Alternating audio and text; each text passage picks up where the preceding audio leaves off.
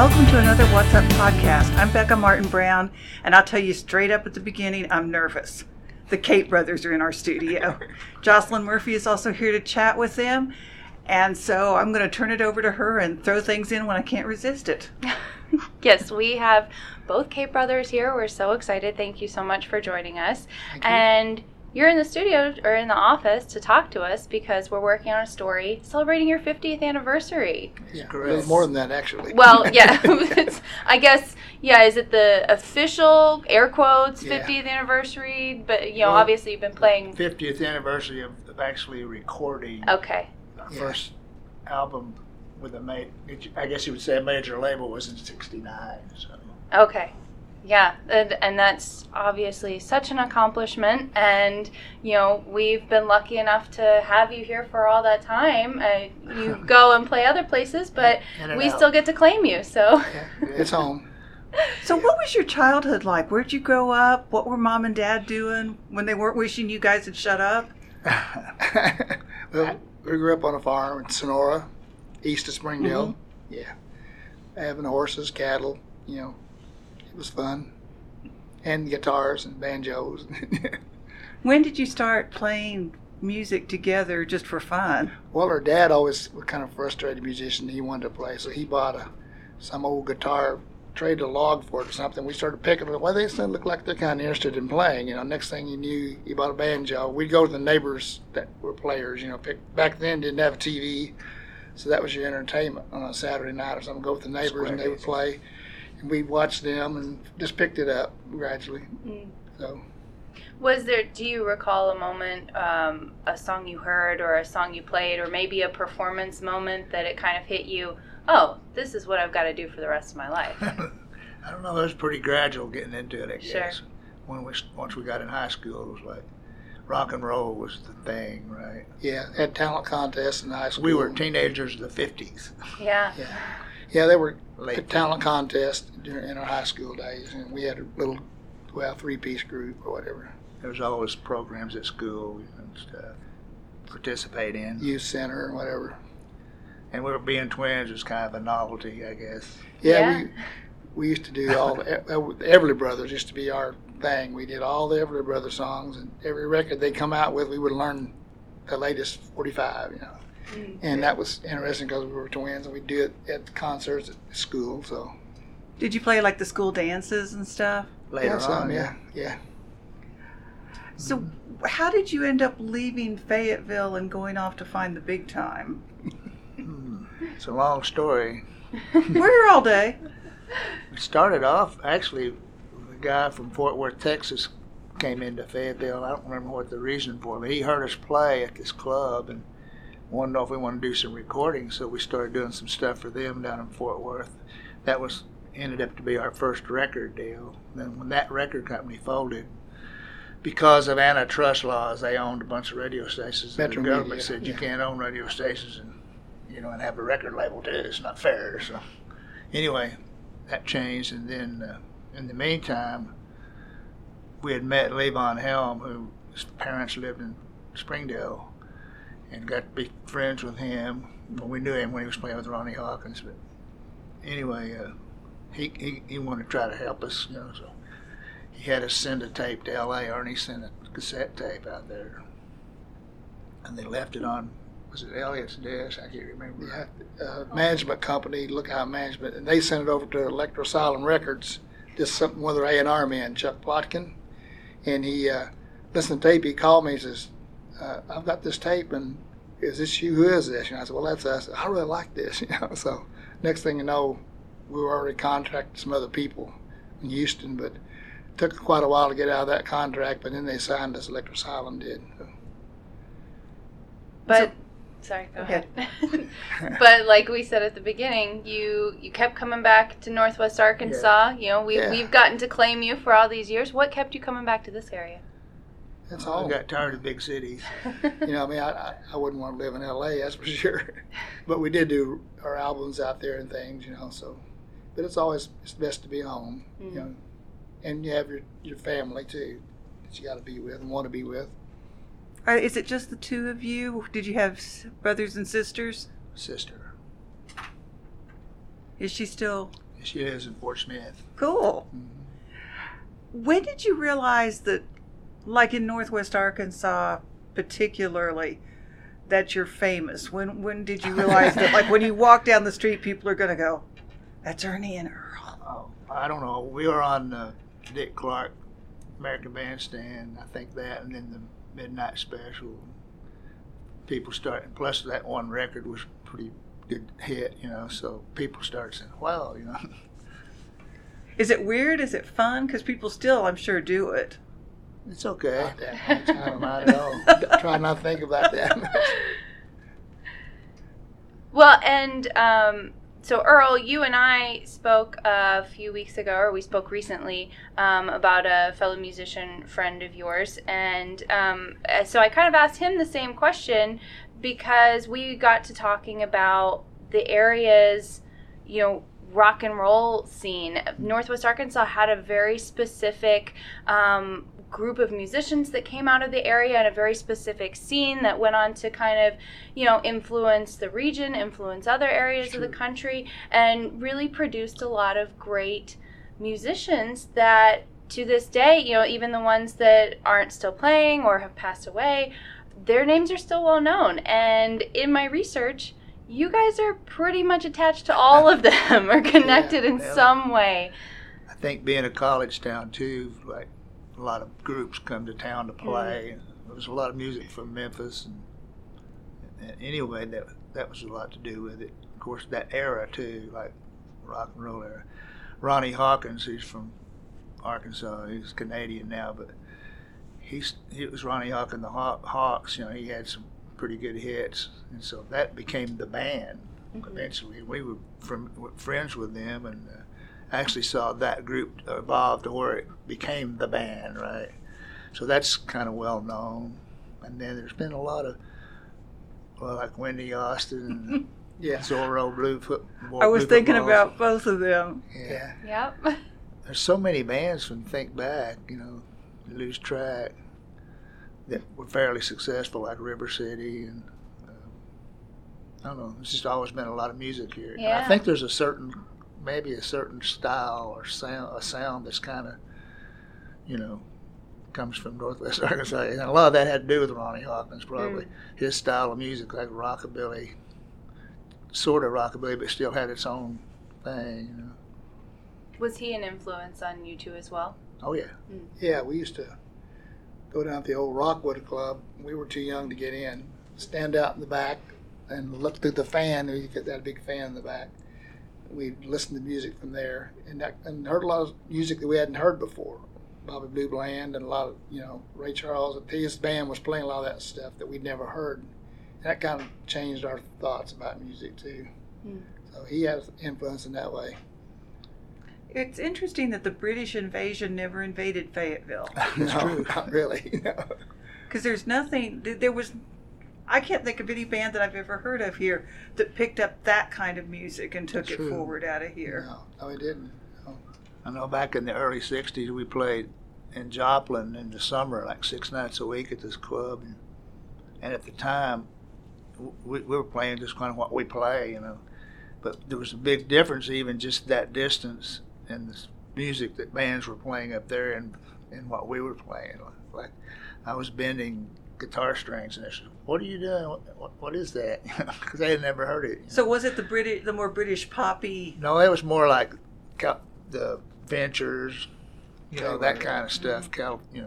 Different style. Which ours is a little bit more rooted in the blues, and R&B. I think that y'all were the Americana before it was Americana. In a way, I guess. Yeah. There wasn't a category for that back then. They didn't know what it was. There was actually a lot of people that didn't know us or never heard us thought we were a black band when we came out with that first big album, or what we call it. Interesting. Yeah. Talk a little bit about what Dixon Street was like. I got here just after all of that. I've seen the pictures of the swinging door and the big cowboy. Yeah. What was Dixon Street like in the heyday of the music scene? Well, it was really kind of similar to Austin. I mean, it was always like Gary P. Nunn and Ray Wiley. All those people used to come and play at Swinging Door. And Delbert McClinton. And that they always came here. It was college town, but it was a real loose time, on the street. It wasn't as fancy as it is now. Yeah, at one time, George's didn't even have bands. They didn't. When year was it when they started? I can't remember. Yeah, I know. Well, they were more of like a little lunch place for a while, weren't they? Even a pizza place at one. Which they still It wasn't are. really until later that they started having bands. So. But you could just go down the street from great music to great music. Yeah, there's a lot of places to play. Yeah, pretty much 2 or 3 groups or more. Library. On the street. Yeah, at one time. Yeah. Wow. Would you call that period probably your favorite period to play on Dixon, or how have you seen it change through the decades? It has changed a lot, but it's still our favorite place to play. I mean, George's is our favorite place, even though we play like there's Kansas City and different places. Yeah, it's still kind of amazing. After all this time, that we can still play George's and be full, full of people. Kind of amazes me every time we do it. I think, well, sooner or later there's going to be nobody. I don't think that's going to happen. Are there changes in the music scene? How do I want to say this? Back in the day, you signed a contract, you cut a record. Now you're trying to stream. Do you try to do all of those things, or did you just say, no, we make records, we play gigs? Yeah, been CD. pretty much it till now. Yeah, it's a lot different nowadays. Is it good or bad? I don't know. It's hard to say. It's probably bad for the songwriters. Yeah, because all the download stuff makes it hard. And there's a lot of what they call bedroom studios. Yeah, people make their own records. Yeah, they make their records in their bedroom, and you can stream it, and it's like that easy, And if something catches on, it catches on. That's kind of what happens. How many gigs are you guys still playing a year? Gosh, it's hard to say. I'm more or less, I don't do it as much. CD does about every weekend, this band, but Cate Brothers probably, gosh, I don't know. I haven't thought about it. Just a few selective gigs. We don't play every week. It's like the King Biscuit Blues Festival. Or we did that a couple weeks ago. We did the Roots Festival this year. How'd you like it? That was great. Yeah. Nice. And Kansas City, just a few places, or festivals mainly, And talking about your records, or talking about records in general, moving over to your records, you guys are working pretty closely with Ben Mead at Cosmic Cowboy Studio, and he's re-releasing kind of your back catalog. Yeah. How did all of that come about? How do you feel about it? Are you excited for your records to be out there again in this different format? We'll see what happens. I don't know. I think it was out of our control. Okay. No, it's a nice thing for him to do, because he's a bit of a fan. We met him several years ago in Kansas City. In fact, he remembers interviewing us, and I don't remember. He says, I couldn't get you guys to talk at all. And he's got a pretty heavy history with the music, documentaries and stuff. You've met him, I guess. Well, we've only spoken on the phone. I haven't met him in person yet. He's quite a guy. He's having his ribbon cutting thing in the morning.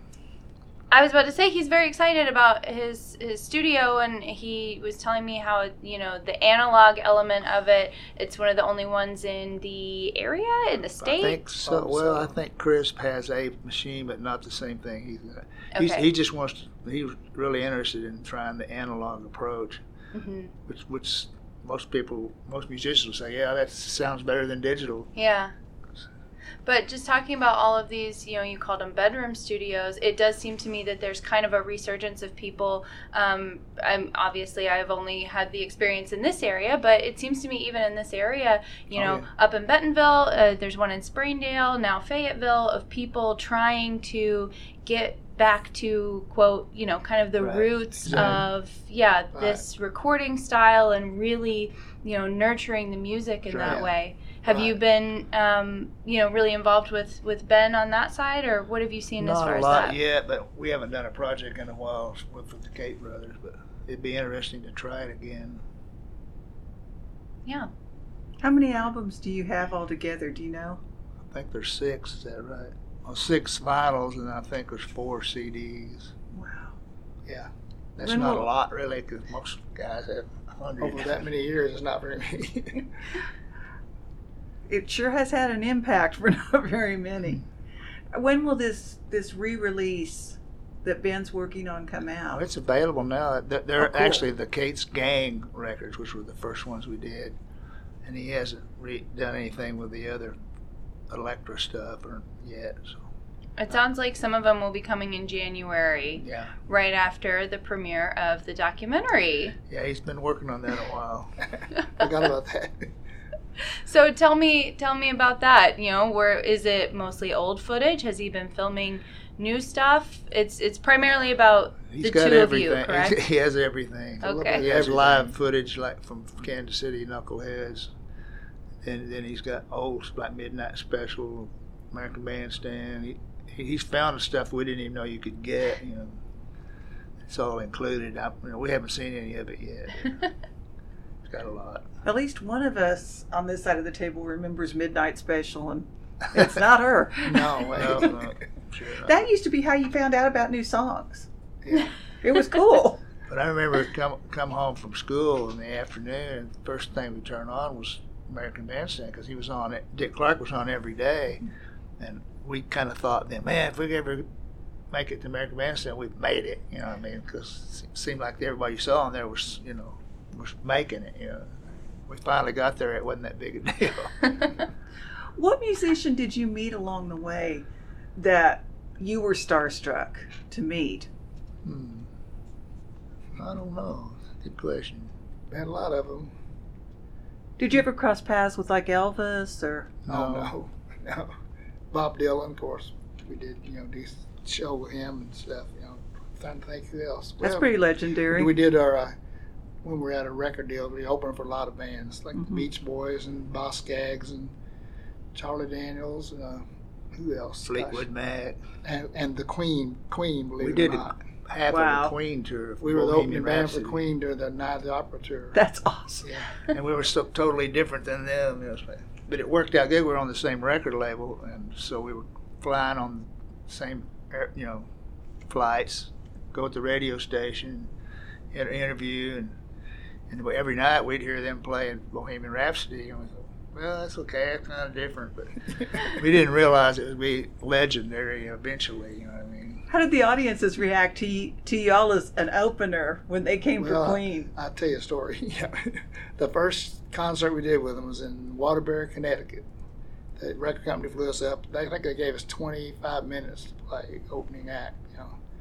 We walked on stage and it was all 16-year-old boys. And before we hit one note, they said, "You suck. Get off the stage." And that's the first thing we said when we got on stage. And that's the truth. What did you do? We went ahead and played their songs, and That was about the only place that happened. Were they What any was happier amazing, at the though, like- end? No. What was, What what was we got amazing off. is the next night or 2 nights later, the next show we played was in Boston. It was like an opera house. It was like people with their dates and everything. Worked great. People, we had a record on the radio, and stuff, and they recognized the song. And the reception was really good from then on. But that first one was scary. We said, "Man, we don't know how to do this." Oh, I've always thought openers have the roughest job in the world, especially if there's like 3 opening bands and That's you're the right, very yeah. first one. Yeah. Back then, your management kind of worked out deals with these, get their groups on, give them 30 minutes or so. But it helped break your record to do that. Yeah, it did. If it didn't break your spirit. Exactly. Kind of in that vein, thinking about stories that stand out. Do you have any memories that stand out of fellow musicians from the area or venues that you're like, yeah, this happened and you might not have thought this would happen in this area, or, I had this interaction with this fellow musician that, anything stand out like that? So there's so many of them. I remember when Elvin Bishop came to town, and back when he was popular, he still is. Anyway, we played at the old Gaslight Club, and he came down. He stayed in town for several days and played with us. We later on played on tour with him when he had Fool Around, Fell in Love was a big hit. We ended up doing a bunch of his dates with him, and he's been a friend of ours. In fact, Ernie and I have been to his house in California. It's like stories like that. But then, as far as Wendy Austin's concerned, there's 1,000 stories about that guy. Most of them you can't really repeat. Pretty much anywhere he was, there was a party going on. Yeah, he started it. Another interesting thing as far as the songwriting, there was a fellow called Dan Penn. I don't know if you know, he wrote stuff for Aretha Franklin and a bunch of people. And his friend Wayne Carson, who wrote, The Letter. Always on My Mind, Willie Nelson, and a The bunch of Letter. other songs. They came here one weekend. We wrote songs together, and of course we've been friends with Dan for a long time, Dan Penn. But he had, the Box Stops, he produced them. Oh, wow. Yeah. But he's a well-known writer in Nashville. When we were recording in L.A., we with studio musicians, right? Leland Sklar, a bass player, that came and played on a track, and Carly Simon was with him that day, so she was hanging out. There was always somebody like that coming around the studio. Wow. One day, Keith Moon was recording. He came in before we started our session. Somebody brought some drums in for him to try or something. Yeah. And he came out of the studio and jumped on those drums and stood up on them and started jumping up and down. They had to hold my weight. They just buckled. He just said how strong they were. Crazy guy. Boy. So if you guys go out to listen to music in Northwest Arkansas, are there bands that you particularly love and want to hear? Well, the ones I like to hear are the ones that's always been around, like the Bel Airs. The Nash Brothers are real good friends of ours. It's my favorites, but there's a lot of them. I'm not real as familiar as I should be about some of the new young groups. I know Vintage Pistols are good, and I'm just not that familiar with. They don't get out that much. It's harder to get out the older you get. That's right. That's right. That's why the 6 to 8 time slot works good. Happy hour. We're all happy with that. Well, as a matter of That's fact, why it's happy hour. the other band I play in, we go like to Lincoln, Nebraska, or wherever, they do the same thing. They got early show, like all the blues acts come in, they play 6 to 8 or 5 to 9, and it works because the older crowd can come out and hear music and get home at a decent hour. Because if you say something starts at 10 o'clock, we all go, no. Yeah. That's right. No. I know. So it has, like our friends are like Jimmy Thackeray and Coco Montoya, people like that are on the road all the time. They play a lot of early shows now, and they save the late shows for the young bands. Exactly. Are you still writing? Hadn't in a long time. Trying once in a while. Yeah. So when you do play, you mentioned both of you together, pretty infrequent dates now, but when you do play, it's mostly is it your entire catalog? Is it It's more a mix. recent-ish stuff? It's a mixture of all of it. Okay. It's mostly original material. Like Well, we do few some of the things. band stuff Yeah. because of the connection. Terry, our drummer, is Levon's nephew, and he's been with us forever. Anyway, there's that connection. How do you feel like your music has changed over the 50-plus years you've been playing together? I hope it's gotten better. You try to learn as you go along, try to get better. Yeah. Does it seem like that much time has passed? No, it seems about 15. Actually, 15. Yeah, it doesn't seem instead of like 50 years. Yeah. And you never feel it, at least I found out you don't ever feel any older. Your body may, but your mind doesn't. That's right. Right. Sometimes you have to look at yourself. Uh-oh. You too will find these things. Yeah, someday. So you have the celebratory 50th anniversary concert coming up at George's on November 16th. That's actually my birthday. Oh, yes, I forgot.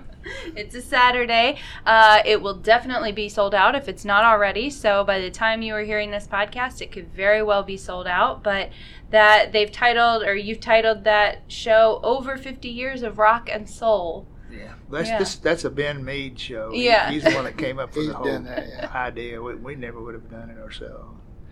By the way, we are actually at George's the 27th of December for happy hour in case somebody Misses this can't deal, get tickets for the There you go. That'd be a great Christmas present. Yes. yeah. How do you feel about the legacy you've left on the Northwest Arkansas music scene? I don't know if it's a legacy or not. Well, you might be the only ones that would say I that. never think about that way. It's just been a lot of years of playing, and we enjoyed it. Still enjoy it. And we're kind of fortunate to be in there at a certain time, and business was when everything was blooming, like the mid-'70s, right before disco took over. It was a really good time, and we kind of got in on a lot of that.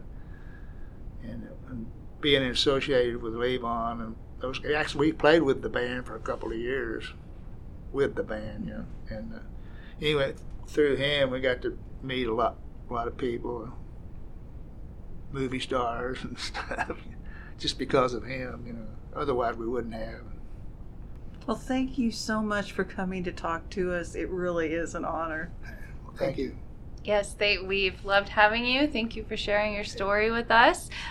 You can actually read more about the Cate Brothers in the November 10th edition of What's Up. So that's coming soon, and you'll be able to find that story on our website as well at nwaonline.com. Earl, Ernie, thank you so much. Thank you, John.